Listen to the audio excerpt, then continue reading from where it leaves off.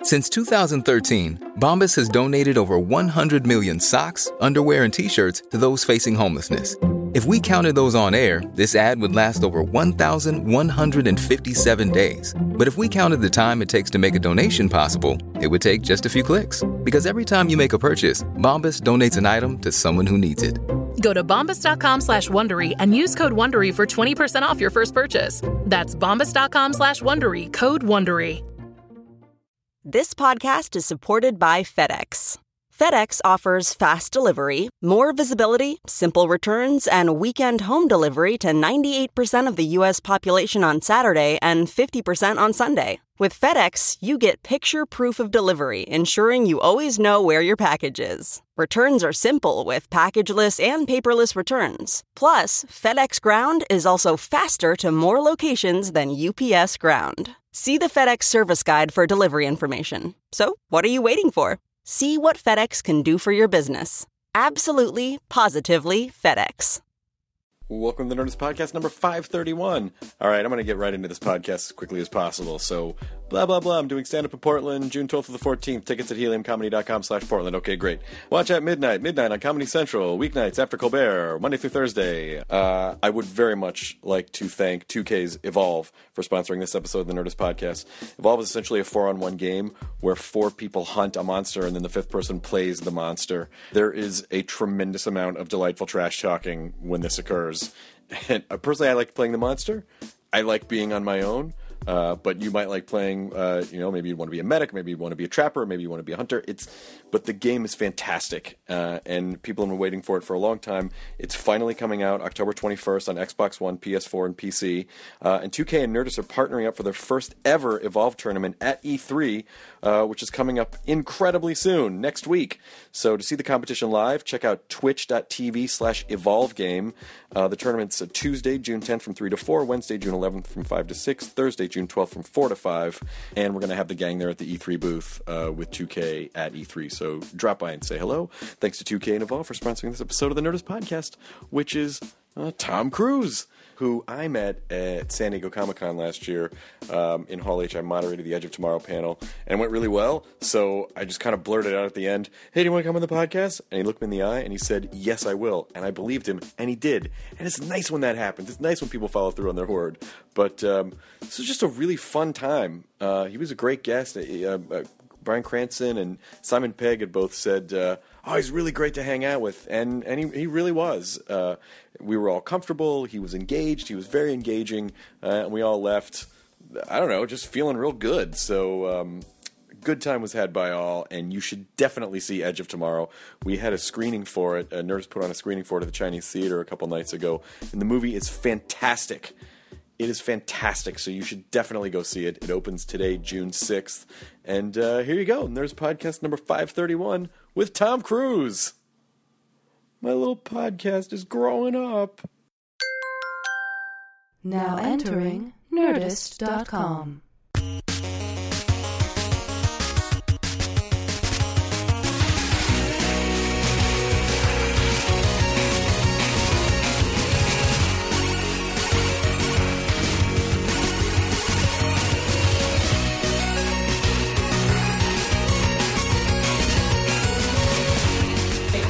Oh, sorry, dude. Sorry, man.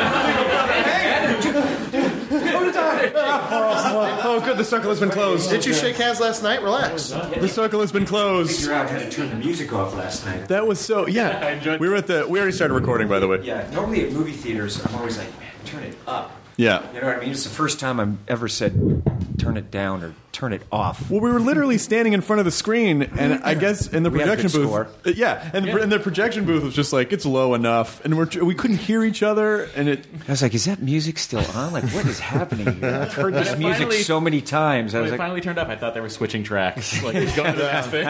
So then it would stop, and we'd be like, okay. So then Tom would go, so we just went to Italy. Dun dun dun dun dun. This could be an intense story. On. And then finally someone was like, kill it, turn it off. And then we were fine.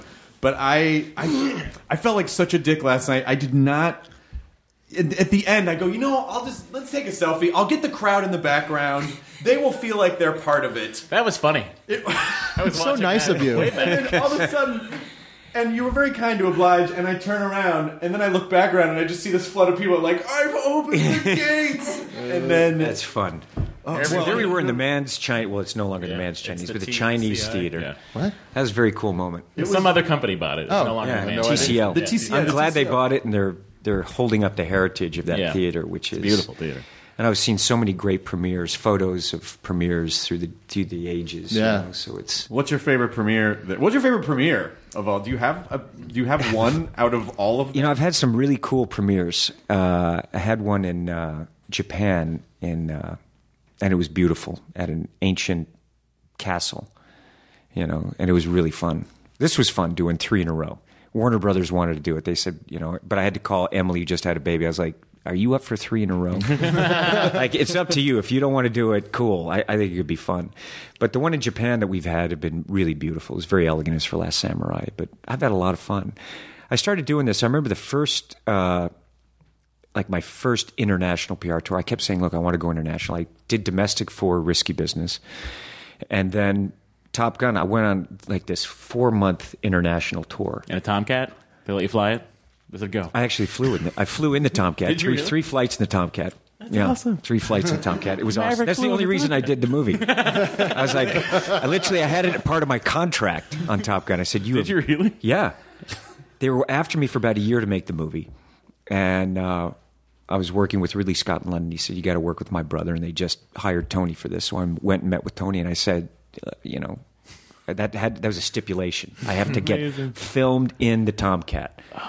That's so cool. Yeah, it was very cool. Maverick was It was very cool. You got to do it. That's where you got to take those opportunities. I mean, I think some of the other actors are like, "What?" I said, "No, you got to get in it, man. We all have to get in it." It's a little better. Some of the footage was hilarious. I We had need some 3 footage of. Tomcat rides. I'm not going to say the actors, but some of them we look at the footage and they're just heads bobbing, reaching for the vomit bag. We couldn't use the footage, but it was great at rushes. The guy playing Merlin is just puking everywhere. it was Like Cruise, fuck him. Was Anthony Edwards like, No, we I'm not have fucking to getting in get that thing? No, I just came off Revenge of the Nerds. I'm not getting ejected from a plane. Yeah. It's one of my favorite movies. I just did my cameo on dig that Revenge of the film, Nerds, too. Yeah.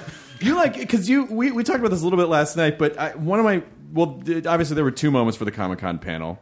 Number one, the Stacey Jacks thing and the singing, which I really had no idea. And I never would have been like, hey, we were the same. I would not have been that guy. And you brought it up, and I was so freaked out by that in a good way. But then you totally made Bill Paxton do quotes from Weird Science. Yeah, you got to do it. You got Paxton. You got that crowd. It's like, come on, Bill. Come on, man. It's like, I don't know, man. And I was like, come on, man. Do it. Do it. Do it. And so all of a sudden he just goes, you think they're having fun being catatonic in the closet? Like, everyone went bananas in college. Weirdly, my favorite part of the 3D last night was just watching him. Of watching Bill It Paxton? was just like, oh my god, it's like he's right here. Yeah, there's Bill in front of me. Like, just kind I of... know. Just I kind know. of shouting at And Chris you. McQuarrie wrote that great speech for him. I mean, it's just, no, sir, I'm from Kentucky. Battle is the great redeemer. I think people are going to quote that speech. It's so cool, you know?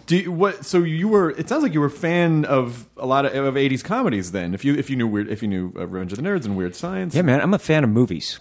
You know, I made an 80s comedy, Risky Business, but I just love movies, you know, so I go to movies all the time. I watch about a movie a day, and I love it. So what was so Risky Business was... Because Taps was the first thing that I ever saw you in. And then... But Risky Business was the... You know, I was exactly the right age for Risky Business, the right age to be like... Because, you know, just... A few that character Joel was just a few years older than me. I'm like, oh my god, I want to be that. So what? I can't wait for my parents to leave.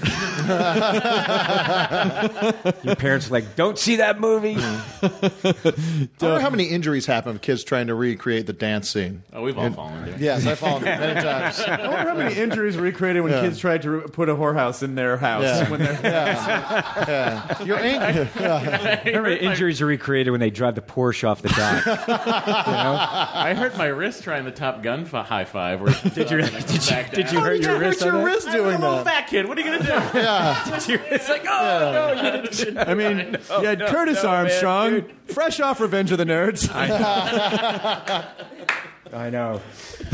Curtis Scott, he was great in that film too. When did you, for some reason, I was born in Louisville, and someone said That's amazing. You were born in Louisville? I was. Yeah. Are you from there? Someone said there was a connection. My parents are from Louisville. I haven't been back And I in lived there years. twice. I lived there twice growing up. Went back every summer. I had great memories of Louisville. I have Louisville, Cincinnati. I lived in Canada. In Ottawa. I lived in Syracuse. Yeah. St. Louis.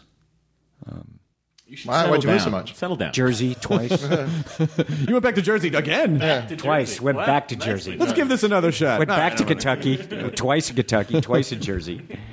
So at what point did you start to feel like, oh, this acting is something that is a thing that I could do and I should pursue?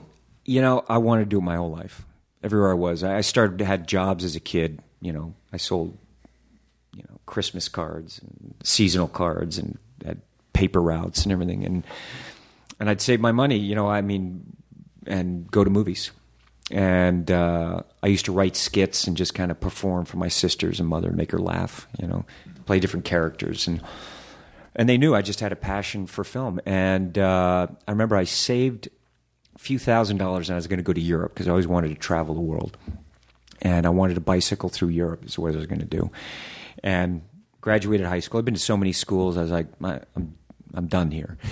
And I just decided at that point, this is what I want to do, actually. I just moved to New York and started making movies. And do you 17, 18. And it's been pretty steady since then. It's been pretty steady. It seems to be going pretty well. It's been a little busy. You going to stick with it? Let's I feel like not you can jump, stick with it. the gun, Chris. Yeah, I think I'm going to stick with it. I'm going to stick with it a little bit. Yeah, but I did risky business. I mean, when I did Taps, it was a great experience because we had weeks of rehearsal and prep. And it was great because I was working with Timothy Hutton. I don't know if you ever saw Ordinary People. Of course. Incredible movie, incredible performance. Sean Penn, it was his first film. George C. Scott. Harold Becker was a director. Stanley Jaffe was a producer, just produced Kramer versus Kramer and won the Oscar. And they took these young actors, and for about 5-6 weeks, we had workshop, and then we went and shot the film. And I had the opportunity firsthand to kind of go to each department and learn how movies are made. We had Owen Roizman, great cinematographer. And the director and producer knew how interested I was in film, and they just really allowed me to go to each department and just... I'm kind of the person, if I don't know something, I ask a million questions. So I was just nonstop asking questions. And I didn't know, like, marks. You got to hit a mark, like lenses. I just knew movies. Yeah. I knew the cinematographer's movies. Yeah. There was no internet at this time. I know, listeners. That's hard to believe. There's no, mobile phones. Before the 90s. There was time before the 90s, and you didn't have film school. So my film school was just asking people a lot of questions and meeting a lot of people. And then out of that, I got another agent and came out for the first time to L.A. and stayed at... I remember the first time I came out to L.A., Penn picked me up at the airport. And he had this old, I don't know, Firebird or something like that. Cool car. We're kids. We're kids. It's like, whoa, he's got some, Hollywood. So cool. How about Hollywood? Penn and their family kind of grew up in this. They knew all the stuff. I didn't know agents or whatever, lawyers, the whole thing. And I just loved movies. And I'll never forget, we drove outside of... That night, we drove, and we drove outside of Hoffman's house, Brando's house, and Nicholson's house. And we just sat there like a couple of idiots. Did you tell Dustin Hoffman that you I drove? did. I did tell these guys later. You know what I mean? As the years went on, I told them, I was like, I know, I did that. And Hoffman said, you should have knocked on the door. Believe me, we thought of it. They say that now. Now you knock on the door and they're like, call the police. Yeah. But we sat there. You better get off my fucking property right now. A long time talking about, what do you think they're doing? I don't know. The lights are on. Yeah. Is this the police? There's a car outside that won't leave my driveway. I don't know. I feel like you just finished a sandwich. Maybe it was corned beef. But but what's interesting about hearing you say that is that it's a sort of romanticized idea of like, well, this is what it means to be a movie star. This is what it means to be in the film business. And then, like you said, you didn't know marks, you didn't know anything. And then you start getting into the process and then you realize, like, this is a craft. These are human beings. They're people. Dustin Hoffman was probably just living his life like a person, not this sort of, I know, and I was lucky because I got to learn it, and I got to work with great people from the beginning. I mean, Sidney Pollack, filmmaker, Paul Brickman, to have a script like that, Risky Business, with that kind of writing, that kind of editing and storytelling, and to be that young. I mean, I came out when I came out after when Sean brought me here, I would just take meetings with directors and writers and basically just ask a ton of questions. I just was like, what is screenwriting to you? What story to you? And finding out really the craft of how things are put together. And it was great because even on Taps, the director allowed me to go in and see rushes and prepped me. He said, look, I'm just showing you this take is going to be in the movie. And here's the lens I shot it on. Here's the film. So I was able to see in every aspect of filmmaking, what they were doing and how it all added up. Like every little contribution. I've always had great respect for the craftsmen of film. I mean, because every aspect contributes to the world we're creating. And so I've kind of learned it just from the ground up and just was still, I'd study all of a director's films and then I'd go in and take a meeting with them. And normally it wasn't like a lunch, like anything. I was just literally like asking them about why did they make those choices?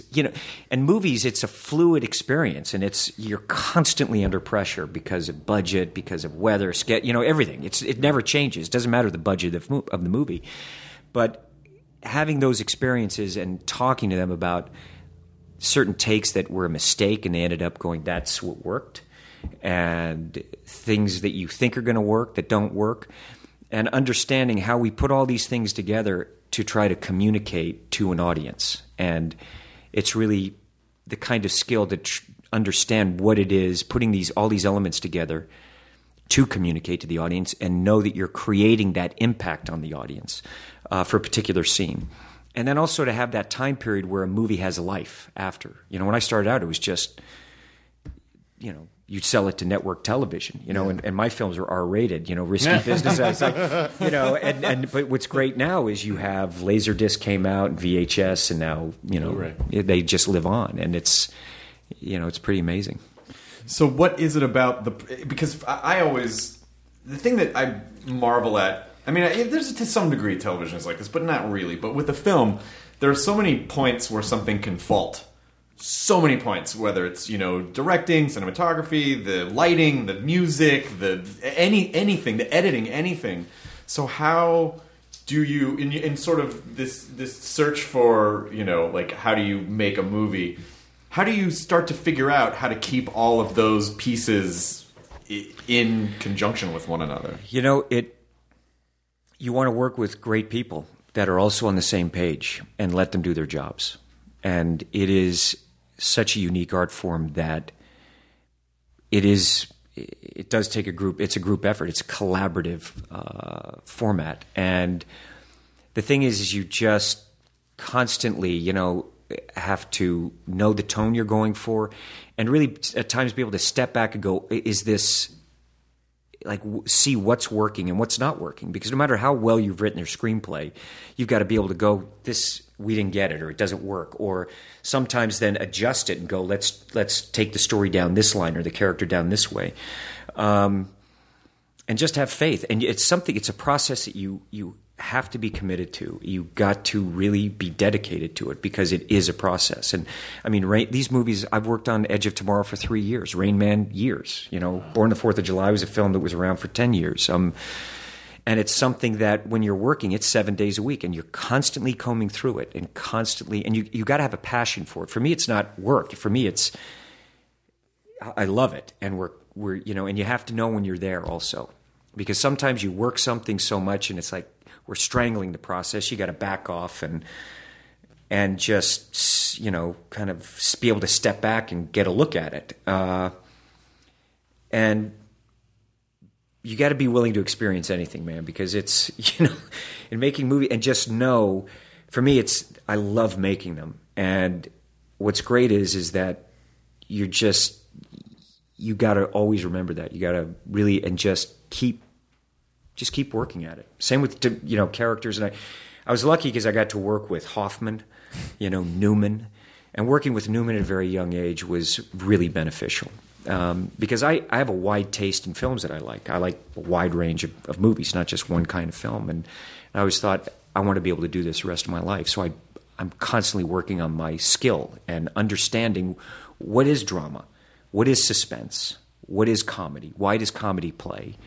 And the kind of comedy that I like, character comedy, is, there are things that you should know about how comedy works or how drama works and structure and storytelling. And so it's something that I'm constantly working on, and you constantly learn with every person you work with. What I focus on, and I think from my early experience on TAPS, it was incredibly beneficial. And as time goes on, I appreciate even more and more. I appreciated it at the time, but even more and more, which is they kind of looked at us and they were trying to bring our talent out and what worked, because we were young actors, and they were working, they're kind of standing back and saying, okay, who are these actors? We develop these characters, but how do we get the best out of them? So what I'm always looking to do is, how do I get the best out of the people that I work with and get the best, and they get the best out of me? And I tell everyone I'm working with them, I say, look, nothing's perfect. It's like there are no absolutes, but this is what we're going for, and we're going to do our best. And no bad ideas. If you have stuff, bring it to me. We need more monkeys. Yeah, I need more monkeys. Okay, That's no exactly bad it. It's ideas. like, what? Yeah, that was a bad idea. We brought the monkeys. You brought the monkeys. Well, yeah, I know, but that was really bad. Okay, moratorium on monkey ideas. Any other ideas but monkey ideas? All right, apes. Okay. Apes. Well, Apes work. technically, Apes and monkeys work. Wait, aren't they the same thing? Yeah. Okay, primates. I don't know much about apes. Yeah. Notice the new executive. I'm just giving a note because I have to be heard. Yeah, okay, go Jump in at any time. If I don't say something, I'm going to get fired. They're going to not know I'm here, and then they're not going to send me the paycheck. God damn it, no monkeys. He really hates monkeys. What's up with that guy? His father was killed by a monkey. Angry. But I often, sometimes you can get so close to something and see it so much that you go, I don't fucking know if it's good or not anymore. The syllables don't even mean anything to me anymore. How do you know when you get to that point? You get there, and there's moments, particularly like I've spent most of my life in writers' rooms, editing, sound stages all over the world, and there are moments where it's like, is this working or not? And you just have to go, you just go with it. And there are those moments you want to stand back, and it's also when you screen the film for the audience, you want to remember, why are we making this movie? And every film is for, audiences, they've got a wide range of what they like. And but you do get there. You're like, damn, But just the important thing is not to... I remember I was laying there in TAPS. I was like, man, I love this so much. I'm having so much fun. I can't believe this is happening to me. And I was laying there at night, and I was just like, I couldn't sleep. I was so tense, like I want to do this the rest of my life.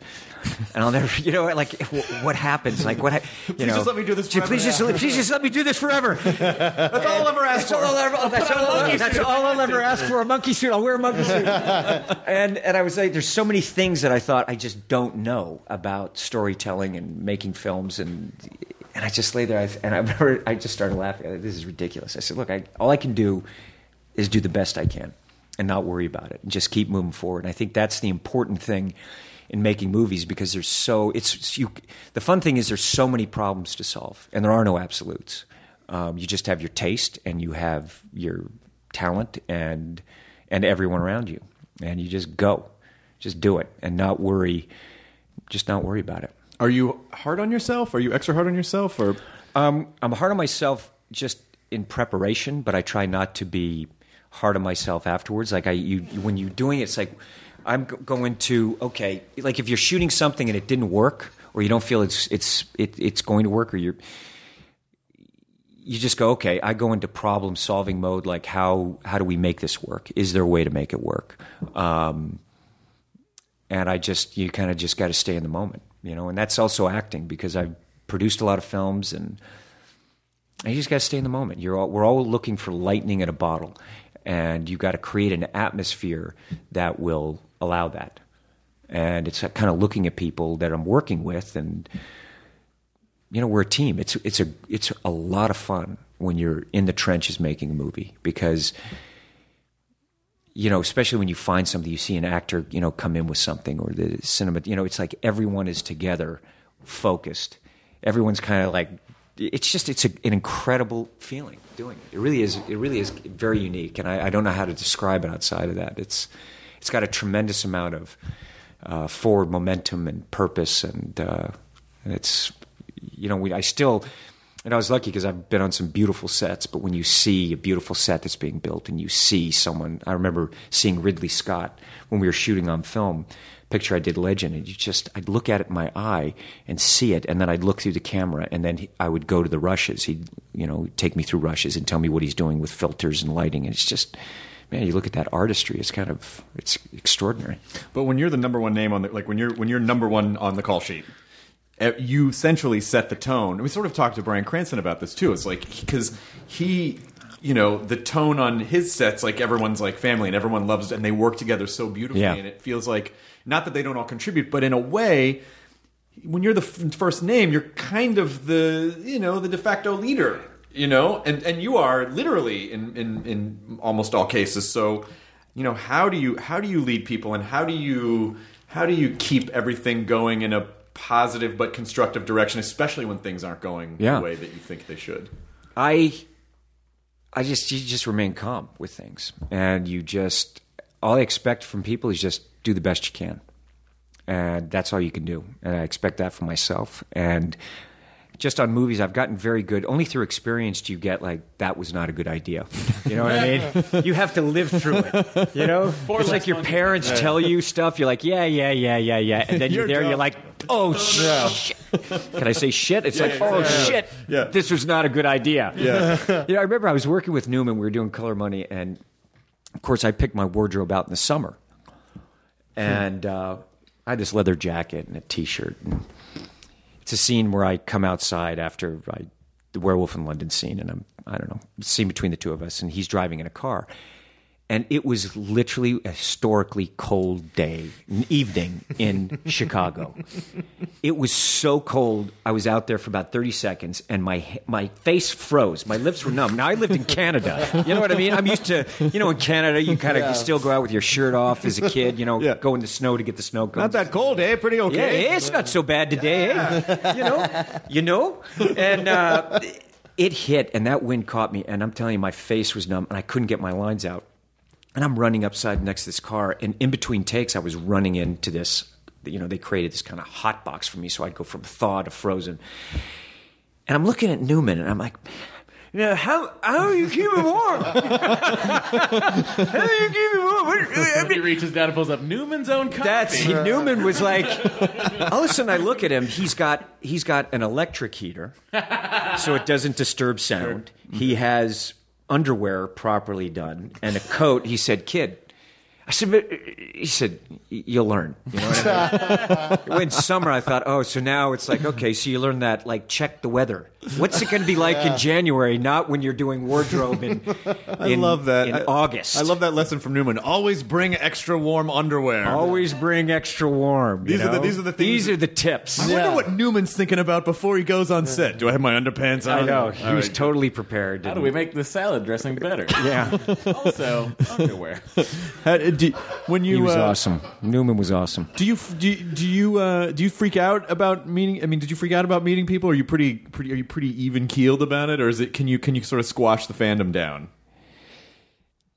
What do you mean? Well, like with Newman, like when you meet Newman for the first time, you meet Dustin Hoffman, and you've been outside his house when you're a kid, and you. No, I met Hoffman in a Cuban restaurant in New York, and he was doing Death of a Salesman, and I was actually there with my sister, and she's like, "Yeah, there's Hoffman over there."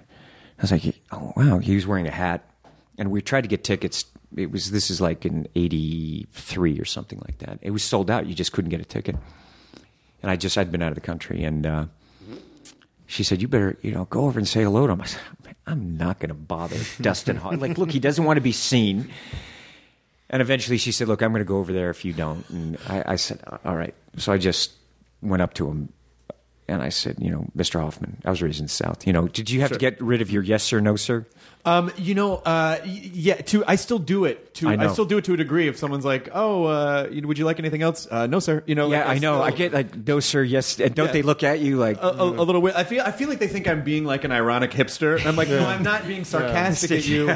I grew up in the South, and I'm literally mean. No, sir. I know everything was no, sir, yes, sir, no, ma'am, yes, ma'am. And and it used to embarrass people when I was here. So and I said, looked at Hoffman and I said, Mr. Hoffman, sir, sorry to bother you, but I just want to tell you I great admire yours. And he looked over and he went, Cruise. And I was shocked. Do you know what I mean? Like you see that face on the big screen, suddenly he's saying my name. I looked like, what did he just say? Like, what happened? It was like a weird thing. And same with Newman. Like, and Newman would call me kid,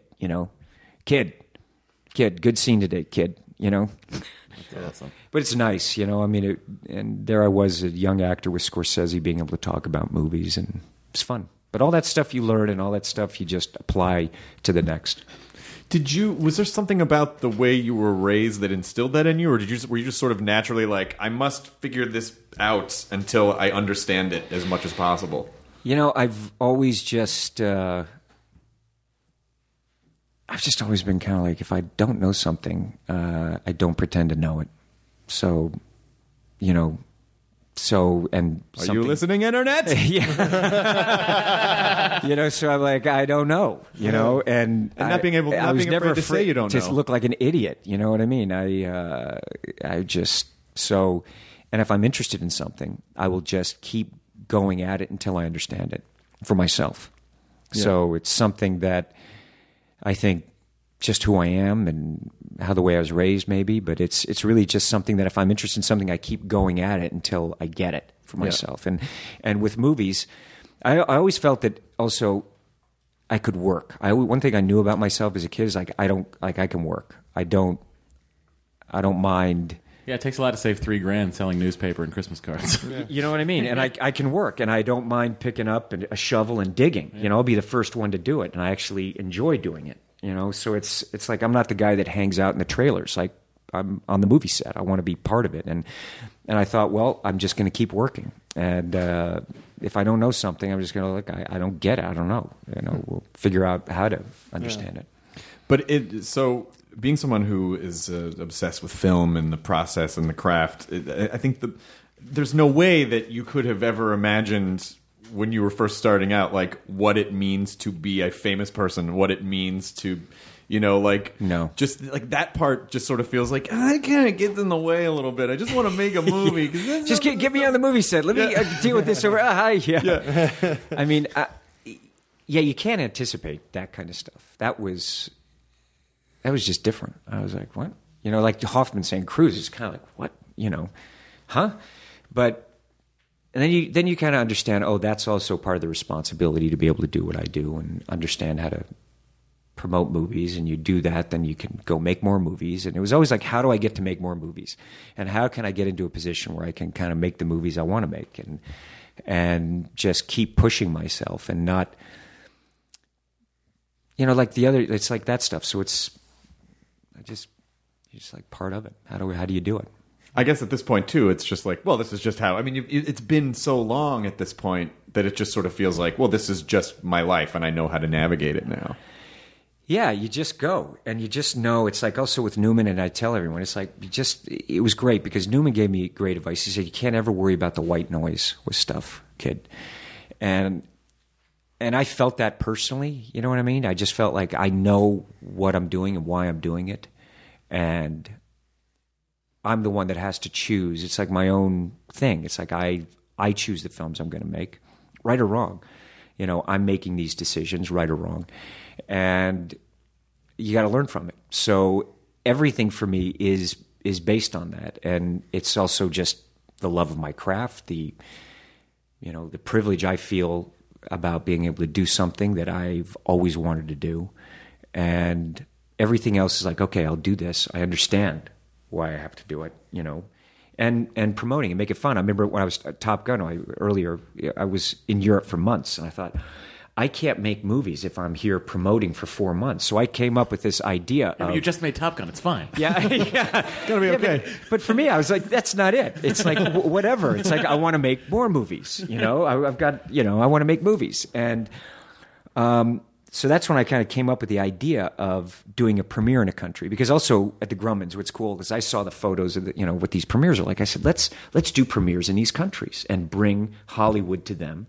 And let's see if we can do, I said, I think I can do a country a day or a country every couple of days. So as opposed to taking 3 to 4 months, we can do it in a couple of weeks. I mean, it's physically possible. It's physically possible. The calendar works. And I said, look, and at this time they were still building theaters around Europe. But I said, look, we can do this. And that also gave me an opportunity to travel because I was always working on films. I remember I was actually in Paris and I was working on, I think they were editing Color Money, and I think we were getting ready, prepping Rain Man. We worked on Rain Man a long time. And so I was like, I'm taking these calls and trying to work. And, that's my job, making the movies. And so it took a few years to get everyone to kind of buy into that country a day. But now You just did it. It's your fault. That happens all the time now. Yeah, but as opposed to the 4 months. Yeah, sure. You know what I mean? If you want to make movies. Those guys in the 60s and stuff, they were, they came out of Hollywood where guys, they would make 5 movies a year, 6 movies a year. And then the 60s came, and Nicholson and Beatty and Hoffman, they'd make 1 movie every few years. You know what I mean? And my taste was something that I want to be able to push as hard as I can in different movies.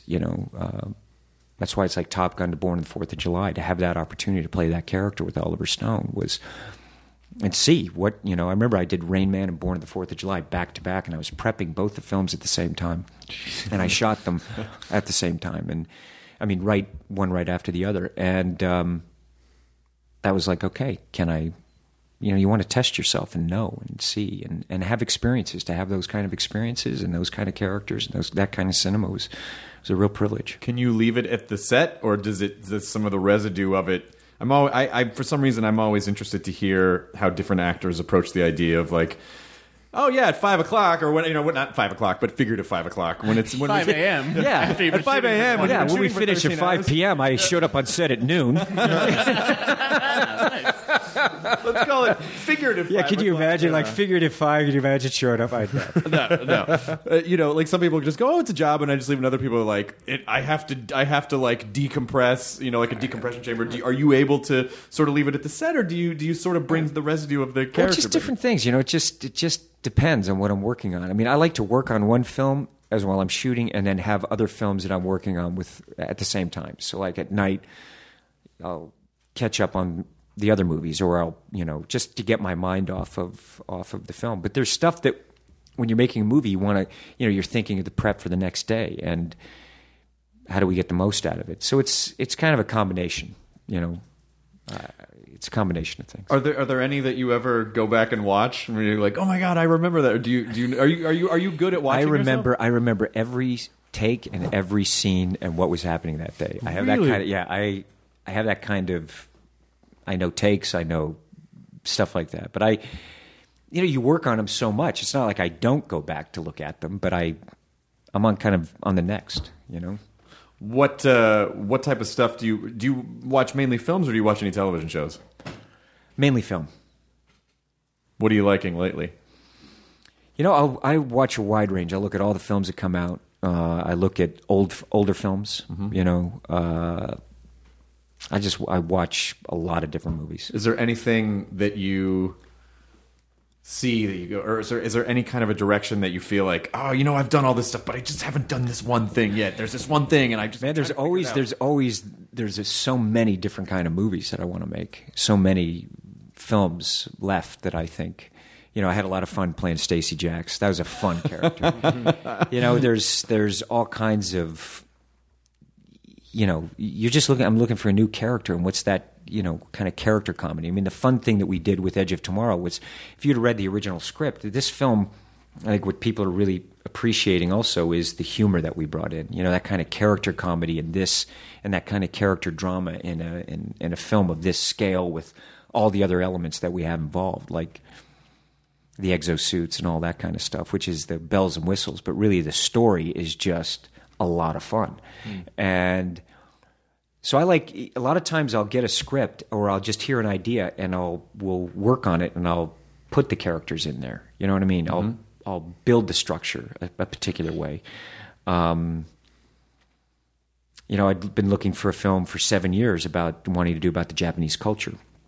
And then Ed Zwick came to me with Last Samurai. And the story, and we just worked it over and kind of built out that character and those characters in that world. And that's what you're looking for, something that's like you get excited about. Yeah. Something inspiring. The Stacey Jacks thing really was, I mean, like, I didn't go do it on Broadway because I was working in Los Angeles. I was originally off Broadway, like way off Broadway.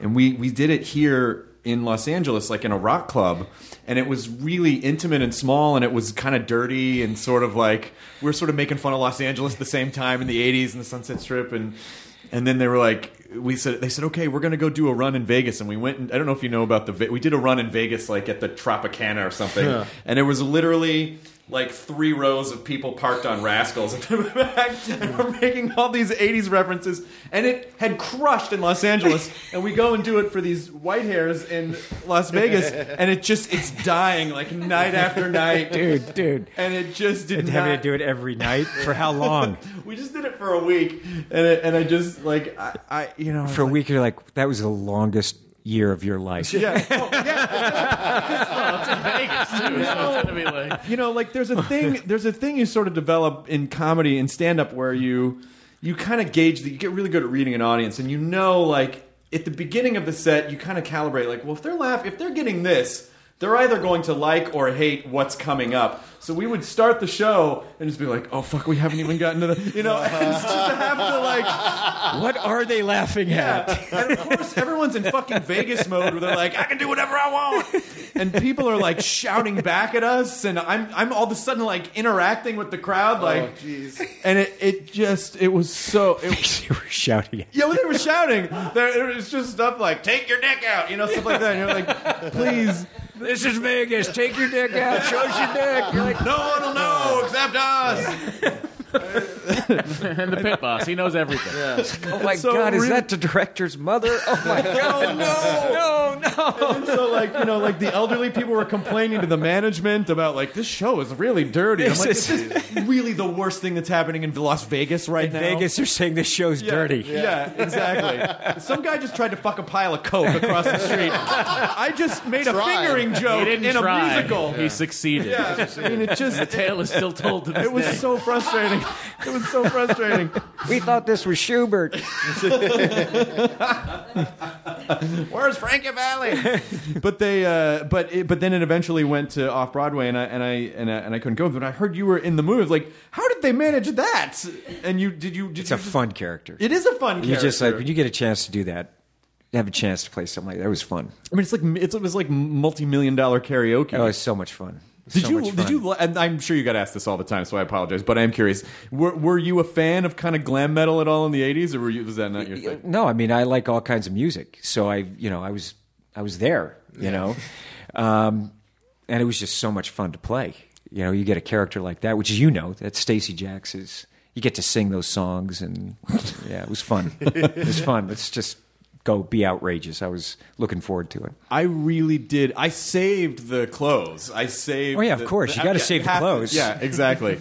Yeah, and you got to pull them out every now and then. Every once in a while. Every once in a while, you pull it out and go, okay. Yeah. All right. Work it. Did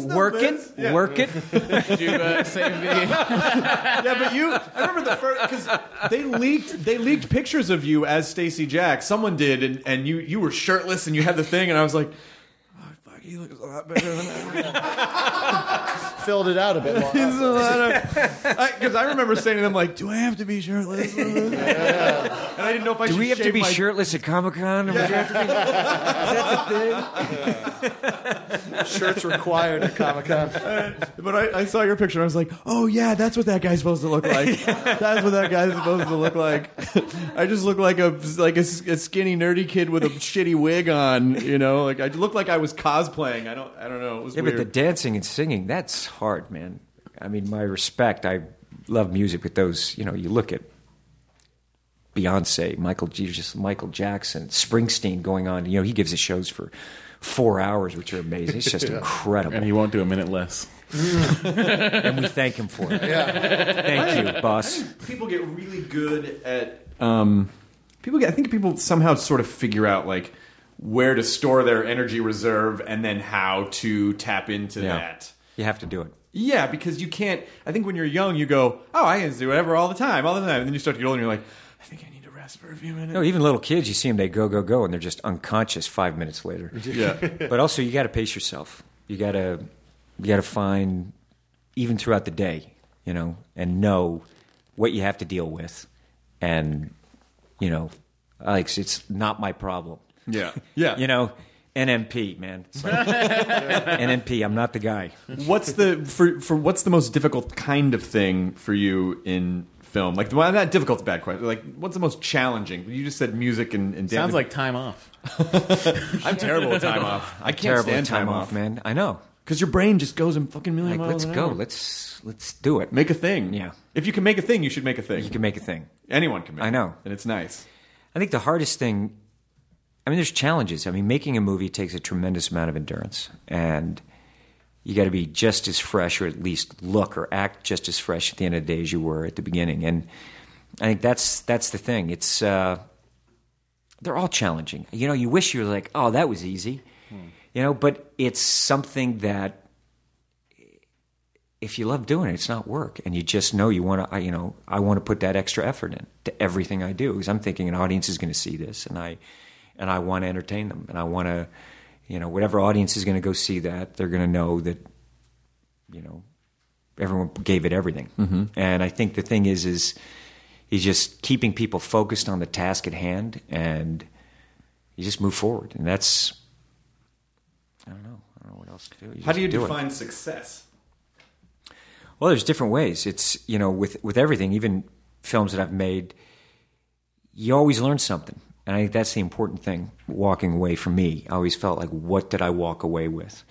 And making sure that the journey of making the film is one that we did everything we could creatively and with the crew and everyone involved to make it, to do the best we could with it, whatever we're trying to achieve. And I think those are the things where, it's art. It is art. And you sit back and you kind of look at it. And there's things where you go, is this going to endure time? What I look at is like, what's the film going to, I'm thinking, what's the film going to play like 5 years from now for an audience, 10 years? And that's how you have to make a movie. Not, it's not just. Well, Top Gun holds up. Thank you, man. Thank you. Well, I got one.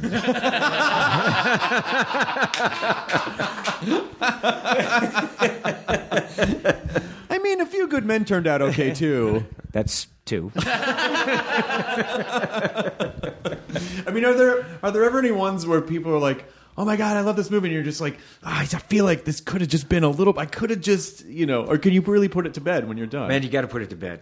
Otherwise, everything, there's a point, you can tweak something to the nth degree. It's like, this is it.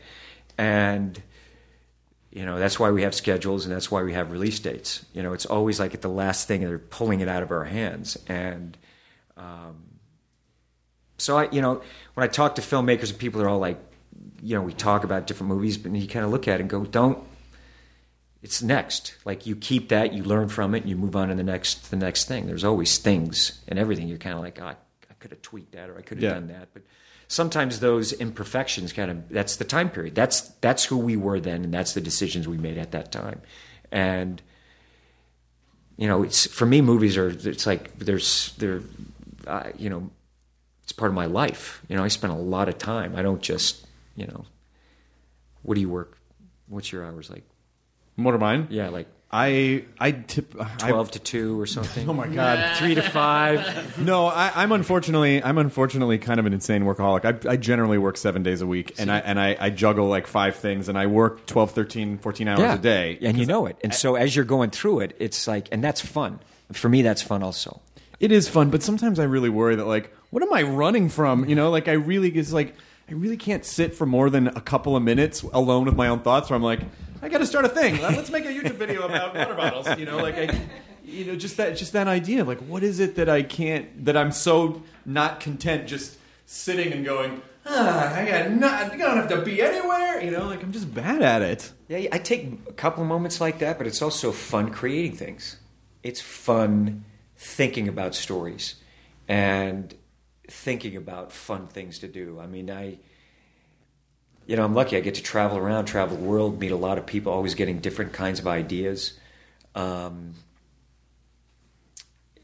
just that's where it's like at the opening of the film, Trafalgar Square, I was like, to have that opportunity to land a helicopter there, that's a cool thing to be able to do. And that's where I like creating things. Whatever it is. I mean, I like motorcycles and doing that kind of stuff. And did you guys actually land a helicopter there? Yeah, we did. That's awesome. Yeah, we landed a helicopter in Trafalgar Square. That's fucking awesome. That was very cool. Yeah, it sounds like it was very cool. I remember, always walking through there, and I remember looking at that. I go, man, I think we get a helicopter. That's how I look at a city. I'm like, or you meet someone, I'm kind of helicopter fitting. I meet people, and sometimes I world. I hear stories, I get character ideas, and I go like, I'd like to play that character, and I'll put that guy in a movie, or play that, or I think it's funny. But I was walking through Trafalgar Square for years and just kind of going, yeah, I think we could land a helicopter. They were sitting in a production meeting, and I was just like, how we should open this movie? Helicopter of Trafalgar Square. Okay. It's a great introduction of my character because he's asleep at the beginning of the film, above it all, That's funny. So it was a good character setup and something that's cinematic. I just sort of feel like you have a I mean, like not you specifically, but like the human you have a responsibility to, because there are windows of things, like you get this amount of time on this, but and if you have these opportunities, you fucking should take them. Exactly. You only have. This is it. Yeah, this is it. This is it. It's like I've got so many years, and the kind of films I want to make, and you just gotta. That's how I feel about it, and that's a part of my life going to make a movie. I'm not. What it's like. That's what I care about. I don't know if I know exactly what it's like. Well, it's like, no. What it is I want, I want to make great films, and I want to entertain an audience, and I demand excellence from myself. But it's also a thing where I'm not the kind of person that's.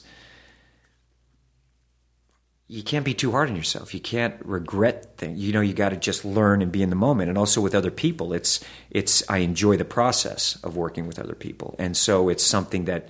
You want to give it everything. It's not just a job. It's an adventure. It's an adventure. How much have you seen? You've seen a lot of iterations of the film business in the last few decades. And amazing. I've been doing this 34 years. Wow. That must melt your brain a little bit. I know. It's wild, man. 34? I know. I think 34 years. That's like 1945 into World War II to oh, God, no. 1979. Not the reverse math. The reverse math freaks the shit out of me. I'm thinking, okay, the Napoleonic era, 5 years. all the way back. Mary Queen of Scots. And Mary Queen of Scots, it's, But it's... Wow. Dark Ages. I just got the... I was performing, so I missed it, but I just had my fucking 25-year high school class reunion, and I saw it come in the mail, and I was like, 20... That says... No. Wait, what? Oh, fuck. And then it had to sink in, because you... I think you always... In your brain, you always... What have I done? Yeah. Wait, this is half over. What's happening? What the fuck? Because in your brain, you sort of always... I think you just kind of perpetually feel like 25 in your brain, and until you stop and you go, wait, I'm not 25. Wait, I had this weird dream. I was 42. I'm 40. Oh, my God. No, that's real. And then you just sort of feel it sink in, But it's...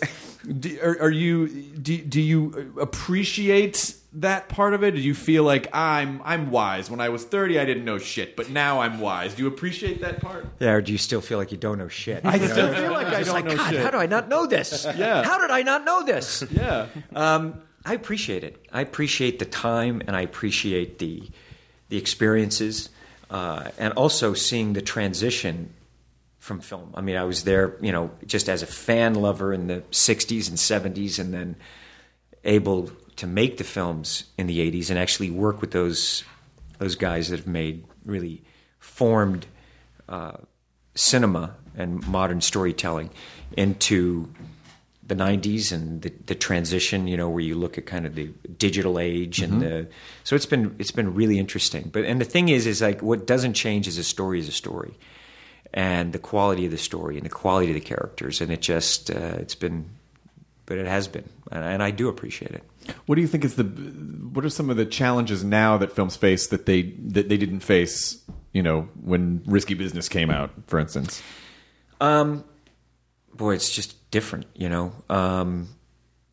Films would play for 6 months.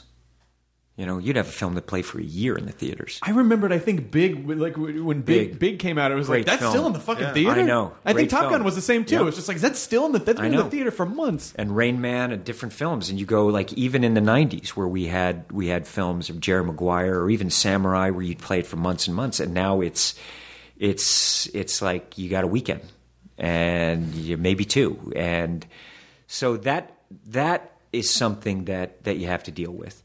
But what's nice is how films endure. We can go back and look at movies and people that will follow it over and over again. So it has changed. It's just different. And it changes in every era. Do you ever feel like, because Tropic Thunder is one of my favorite comedies. And I had the pleasure of seeing that in Los Angeles. That is a funny movie. Yeah. Well, Ben crushed it. Yeah. But Stiller just Les crushed Grossman it. was a fucking great character, and Thank I you. didn't know going into it. I'm like, what? Is that fucking Tom Cruise? Like, I didn't. And so I will fuck you up. I mean, what it seemed to me was that it seemed like it was fun for you to just go disappear into a character and not have to be like above the line, Tom Cruise starring, and it's just like, oh, I just get to be this sort of like weird cog in this really great movie. Do you like that? I love it. I love doing. Look, for me, it's both. It's always like you can't ever totally disappear, but I've done that with movies, and it's fun to go and play that character, and throw out like a Stacey Jacks. I'm always looking for stuff like that, like something where I just want to make movies. For me, I just want to make movies, and if I find something, a character that I go, I think I can do something with this. I want fat hands. I remember telling Ben, I want fat hands, and I'm going to dance. Not all it's cracked up to, Tom. Yes. It's not great. I said, I want fat hands, I'm going to dance. And Ben kind of looked at me. He was funny. He was like, yeah, okay. He kind of was like, he's been a friend a long time. He's like, all right. And then he called me about 4 weeks later. He said, look, why don't you just do it as you? I said, no, man. And he was great. We came up and figured out the makeup, and then I kind of did the dance that I wanted to do for it. And he found that piece of music and cut it together, and we had a great How did laugh. you first meet? Because Ben, that must have been insane for him to meet you, because he used to do you. I know, me and Newman, the Color of Money, Color and of Money. then on the Ben Stiller show. Yeah, that's right. So, I was. And then at the MTV Movie Awards, the Mission Impossible 2 stunt double. That's right. Yeah. But did you see the original Ben Stiller show? Yeah, of course. Yeah, of Oh, course. he's hilarious. The one-man Tom Cruise on Broadway show, and he's got like the sparkly. He's got the sparkly underwear and the pool cue and the. I mean, Hilarious. It must have freaked him out initially when you were like, no, I think this is actually funny. It's funny as hell. Yeah. I loved it. And that's why when I was doing Mission 2, I was like, look, we want to do Impossible. I know. And I called Ben. I said, would you come and help me? Actually, it'd be fun. And it was cool because he was on his honeymoon, and he came back from his honeymoon to do this. It was so cool of him to do it. And what was great is that in that thing that spoof that we did, that's the first time he directed me. I was like, look, what do you think's funny? We wrote the scenes. I said, give me some notes, man. What do you know this world? Let's play. And he gave me great direction during that thing. It was fun. That was one of my favorite special features on any DVD. Doing the arms and Yes. I think I'm. Are you good with, like, when you're working with a director? Are you really good at going like, hey man, your thing, you just tell me what you need me to do. I totally trust you. Or they must look to you to collaborate. No, we collaborate, but it's also I'm willing to try stuff. Because you never know. So many times I've been in the editing room and thought, I'm so glad I tried that. You know what I mean? I like to be directed. I'll come with my own instincts on a character and work with it. And if I have an idea and I feel really strongly about it, I'll make sure that I perform it for them in a way where they get it. But that kind of communication with a director and a writer and the whole crew. It's important that you have that and a trust with each other. I'm fortunate I work with people that I really want to work with, that I consider friends, and I'm willing to, let's try it. Let's see how it goes. And it's because he's looking at it. I like to just work on a scene and just not think about it, just be in the moment and not watch myself act, And don't, like, I'm not a guy that goes and looks at the monitor after takes, it's, now we have these monitors, everyone's kind of standing around looking different. I'll look at the monitor in terms of, and I know the lens that they're choosing and the composition. I know the angle. Like, I could just look at the camera and just see. I know what the shot's going to be. And I'll look at it for certain shots just for, at the beginning, to look at the composition. Make sure it looked really cool when you landed that helicopter and stuff. Yeah, make sure that looks really cool. But I was such an idiot because when I came out of the helicopter for the first time, because we only had a little limited amount of time. It was so much fun. I was in the helicopter when it landed the first time, and I came out, and Doug, the helicopter blades are going, and we did the take, and I'm waiting for Doug to get the notes, and he's like, "You're laughing. Stop smiling in the take." I was like, "Holy shit!" You know what I mean? I was like, "You gotta look cooler, man." I was like, "Yeah, you're right." I was just like, I was so, I'm like, this is happening. You don't get it. I'm landing a fucking character, man. Stop laughing. I was like, "Oh shit, you're right. Sorry." This is on the bucket list. It's because the thing's going. Go. Don't yell at me for having joy. I know. Have the joy inside. Play the character. Well, we have 3 more takes. You must get so comfortable in movie stuff. You're like, oh fuck, we're making a movie. I thought I was just landing a helicopter. You want to get to that place where you're just having fun with those scenes. Yeah. And when I'm working with actors, it's like, man, just bring it. I want everyone to just feel relaxed and comfortable and be willing to try stuff you want to try. Well, I think it's this. Do you do a lot of long form interviews? Have you ever done a podcast before? No. I do the 30-second. The 30-second. Yeah. What was it like to work on this thing? It was terrific. It was great. It's going to be a lot of fun.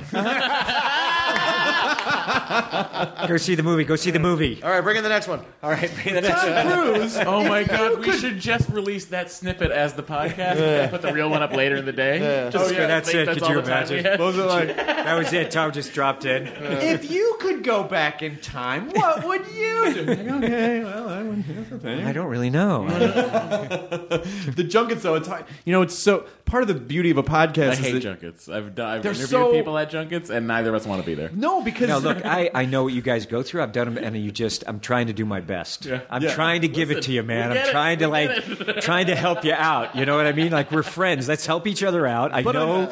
On your side of it, though, it's like a really weird speed dating experience where it's like, bring this next guy. Blah, blah, blah, blah. Here's my answers. Did I do okay? And the next guy. How about now? Please like me. But I'm always thinking, like, what could I do to, make it interesting for them? And a lot of these people I've just known for years and years, Oh, yeah, you must run into the same people all the time. Yeah. But I really like the idea that, because I think, someone in your position, a lot of people might just see as just like, oh, well, I see him on this flat screen. He's not a real person. How can he be a real person? I see this guy on my iPhone. Yeah. I can't believe you watch movies on iPhones. What's your setup at home? Do you have like a theater? Yeah. How big's the screen? It's big.